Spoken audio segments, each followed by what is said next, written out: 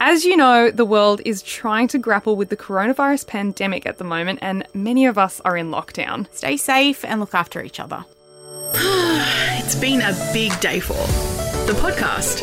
Go presents your daily dose of news, entertainment, and all things internet. Hey, it's Talisha, Hayden and Alex, and it's been a big day for Twilight. She's back, baby. Look, I, for one, am mega fucking excited for this because the saga, shaped me as a person. Obviously, it's a sore point for a lot of people and there's mixed reactions to the news of a new book in the series from Stephenie Meyer. So here's why Twilight is suddenly back in the spotlight, all right? So over a decade since it was first announced, Stephenie Meyer has said that she'll finally release her long-awaited Twilight spin-off novel, Midnight Sun, in August.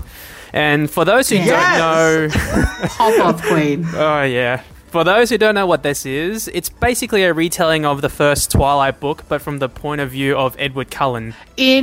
From Bella's perspective, she, she's boring. But from Edward's perspective... Yeah. He can read everyone's mind in the world except for Bella's. So it'll be really interesting to see his perspective and what he was thinking when he was what the fuck, I can't read her mind. And then also to see what everyone else was thinking at the time. An insight. Oh my god, you're right, because obviously he can read everyone else's mind, so we're going to know what everyone actually thinks of Bella. That's crazy! Interesting. How weird is that? Okay.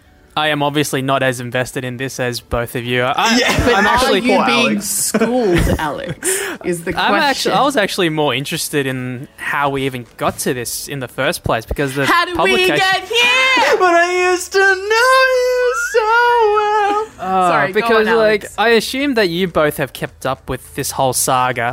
What I mean by saga, I mean the Midnight Sun history since it even started in 2008? Yeah. Oh, yeah.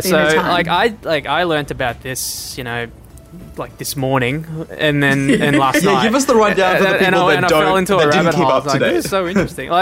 Just from the very beginning, just the fact that it was announced as a spin-off back in 2008 after the original series of books have finished, and then it got leaked online, and then that kind of put a hold to all the plans. Then it followed this a few years later when she was finally ready to release the book again. Then 50 Shades of Grey came along and kind of shat all over those plans in a really weird, ironic twist of fate, because we all know where 50 Shades of Grey comes from. I just thought that it was very brave and very, awesome of Stephenie Meyer to keep at it when this project is clearly...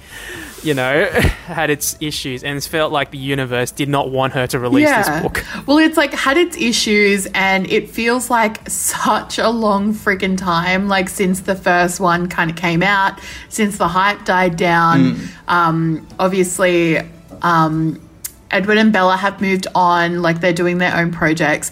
But, when I think about Twilight, I think about when I used to sit on the steps at school, a very a la Gossip Girl, with my friends in Year 7. With frozen yogurt. Yeah, and we were reading the books, and we went to midnight screenings of New Moon and Eclipse. We were right there at the forefront of the hype. And we used to even write fanfic in English and turn it in for assignments. Our teacher loved us. You're totally right. I have subconsciously kept up with stuff. Even just this past Christmas, we did a 12 days of Christmas thing with with each gift that I got my sister, I got her an extra gift that was Twilight themed. She fucking hated this, by the way. No, she hated this. Aww. It was the bane of her existence. Every time she'd open the Twilight present, she'd be like, what the fuck is this? Because I bought a random woman's entire Twilight collection, including books, pens, collector's items, and also these Twilight Breaking Dawn Edward and Bella Barbies, the wedding Barbies.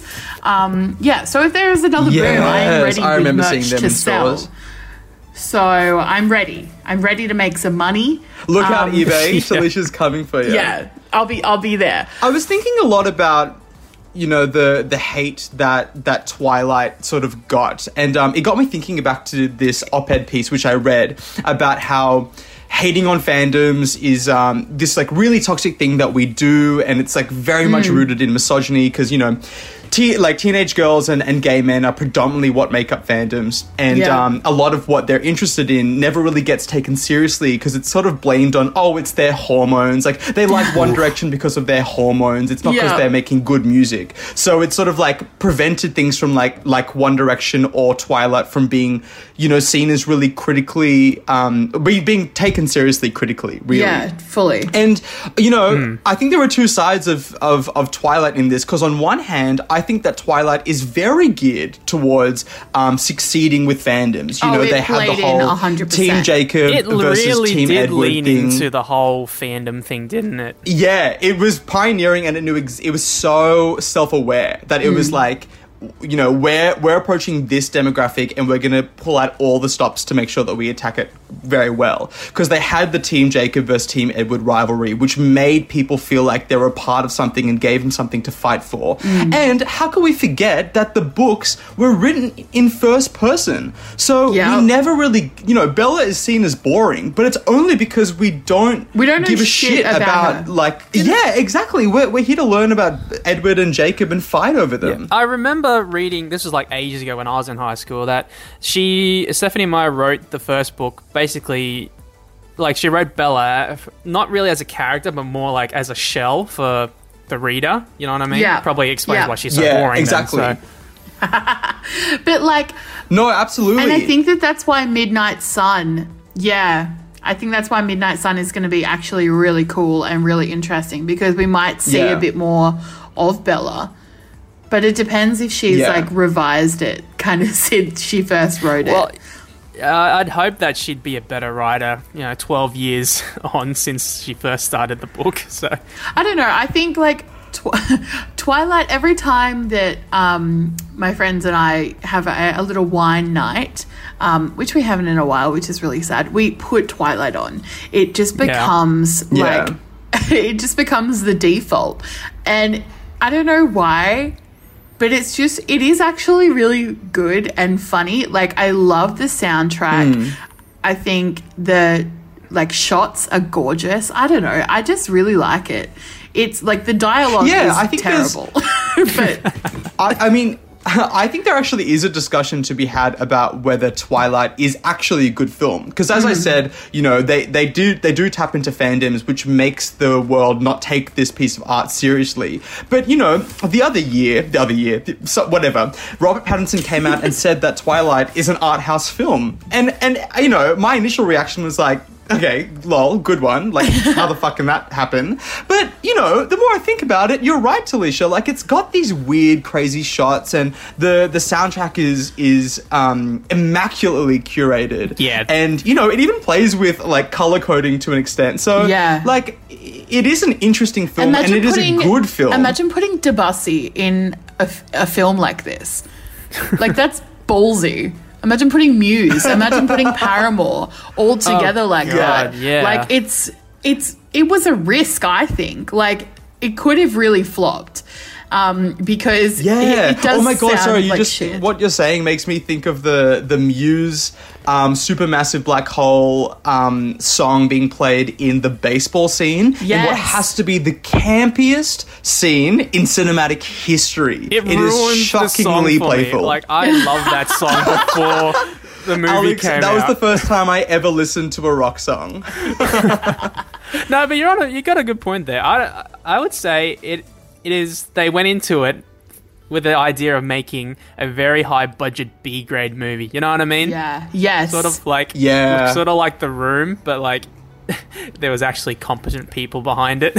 Yes. Yeah, I see that. At the end of the day, I feel like it's a good time for her to release this book because, we live in 2020 and it's been a dumpster fire, and we can all use some dumb entertainment to take our mind off things, and why not take our minds back to Twilight, where we're all craving some sort of nostalgia right now, so I agree.